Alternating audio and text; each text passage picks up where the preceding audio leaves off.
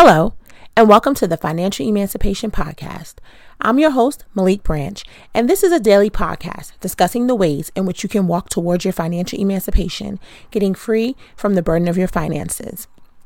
Welcome to another episode. This is episode 65. So if you're a new listener, please go back on iTunes or SoundCloud. Go back and go all the way back to the beginning and listen to the episodes that we started back in January.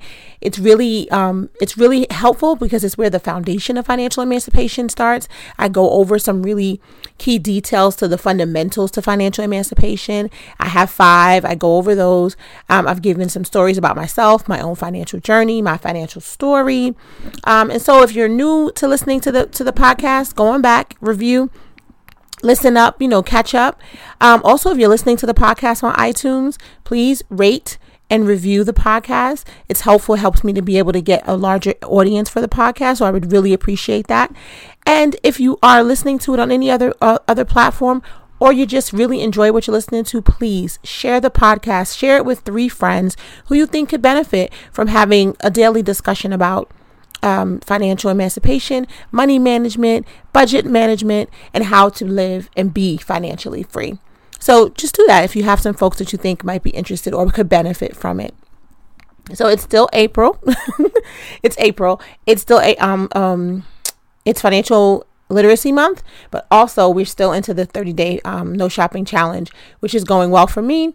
Temptation is starting to wean off. I'm focused more on my meal planning and meal prepping and making, 2 smoothies a day and having salad for lunch. So I'm more focused on that than I could possibly be on shopping. So that's a good thing. Sometimes you do have to create a distraction for a distraction. So that's what I've been doing.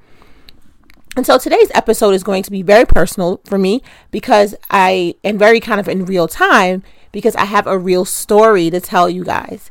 So just bear with me and listening on this story because the conclusion of this story is going to be the importance of an emergency fund. And so when I talk about this, again, if you go back and listen to prior episodes, I constantly talk about the need for savings. I always say savings will save you. I reiterate it all the time because it's such a critical part of your financial freedom. And I always give examples about how things will come up and they'll come up at the worst time. And if you don't have a situation where you are saving and putting money to the side for the sake of emergencies, when an emergency hits, it can be catastrophic for your finances. So I've talked to you guys on the podcast, again, if you go back, about my car. I have a 2014 car. And so that's a relatively new car. The car's in excellent shape. At this point, I have about 60,000 miles on it because I drive a lot. And, it needs maintenance, right? So I take it for services. I get the things that needs to be done. I'm pretty good with that. As long as they can remind me, I'll go do it. Not a big deal, right? Car's in pretty good condition. But I know that as soon as a car gets to that 4-year-old mark, things just start to happen. And so it was in the back of my mind. I'm like, this car has been good to me, very good. But I just feel like something's going to come up. So we're just driving along and I noticed that the coolant was leaking. It's a very slow leak, but it was leaking. And so I refilled it back up, didn't think that much of it. Fast forward to the last couple of days, it's been leaking, like pouring out, leaking. Every time I pour coolant in, the coolant is leaking. And anybody who knows anything about cars, anybody who doesn't know anything about cars, leaking coolant is bad. It's either you have a leak, which is the best case scenario, or your radiator is blown and there's a big crack or something that they have to replace. That's the worst case scenario. So imagine my luck, right? So I take the car in finally. I say, I can't, because I drive to work every day. So I was like, I can't keep doing this with the car. Anything can happen. So I take the car in yesterday morning for that. I'm also due for an inspection. So I said, this is perfect timing. Everything is lined up.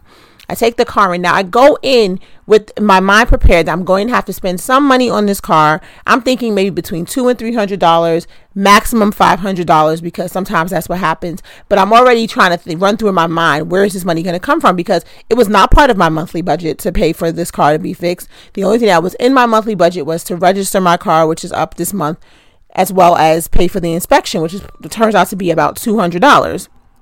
So I did that. And I'm ready and prepared to do that, but not prepared for a large repair expense.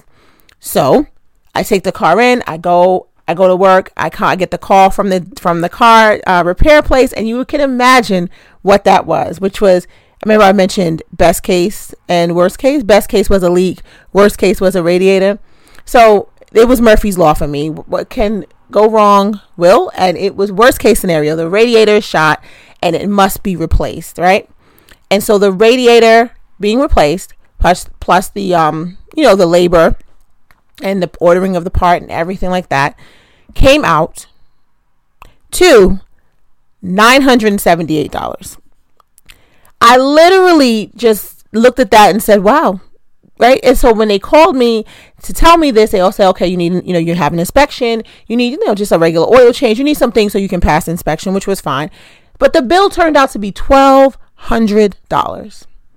Now, hear me when I tell you, $1,200 is a lot of money. $1,200 is a lot of money at one time. $1,200 is even more money when it's unexpected. Also, hear me when I tell you this. I drive to work every day, right? And so I can get to work. I got home from work yesterday and I will go to work today without driving, but I drive to work. That's how I commute. And so I need my car. And so I cannot go I can't just say, never mind, right? And if to have an expense come up of that magnitude is the kind of expense that will ruin your financial, can really send you into a spiral. So $1,200 has to come from somewhere because I have to pay it. So it's either going to be one of two things. I'm either going to have to put it on credit, or I'm going to have to use cash and not pay another bill, right? If I didn't have an emergency fund. Putting it on credit, if I don't have an emergency fund, means it's a $1,200 extra amount of debt I've just incurred with no anticipation for how I'm going to pay it off because I don't have it, right? So that is the kind of thing where I say to everyone, an emergency fund is critical and a substantial one, right? So I say to everyone, minimum $1,000, right? You should have a minimum of $1,000. And I know that sounds like a lot, but when things come up like this, when these kind of unexpected things come up, they usually range between $500 and $1,000. The ones that really knock you off your feet. And one expense like that can send you into a financial spiral, right? It can send you into a financial spiral. And so this is why it is critically important to have an emergency fund. So I have an emergency fund. I save for my vacation separately than I save for an emergency fund. So I have all of my fun stuff in one place and I have my emergency fund, my just in case something goes wrong fund. And that is what I'm going to use to pay for this expense. Now I'm going to tell you something else. I'm going to actually pay for it with my American Express card so I can get the miles. And then I'm going to take the money from the emergency fund and I'm going to transfer it to pay the Amex bill literally as soon as the charge comes up on my bill. And the reason I'm going to do that is because, again, I like to utilize, if credit is there and I have this ability to gain miles, I like to utilize that I like to utilize my miles or the opportunity to get miles, particularly with large expenses like something that's going to be $1,200. But it is the fact that I have the emergency fund there is going to save me from having to incur debt right now or have to adjust how I pay my bills this month. Because again, today is the 11th. This is the beginning of the month where mortgage is just paid and all the major bills are just paid. So it's not an ideal time to have a $1,200 expense come up that has to be paid with cash. So it's really critically important. And I wanted to tell that story because it happens on a daily basis and it happens to everyone. Emergencies come up. I don't just use those scenarios as just to be anecdotal. They really do come up. And I implore you to understand that the importance of an emergency fund, it is critical.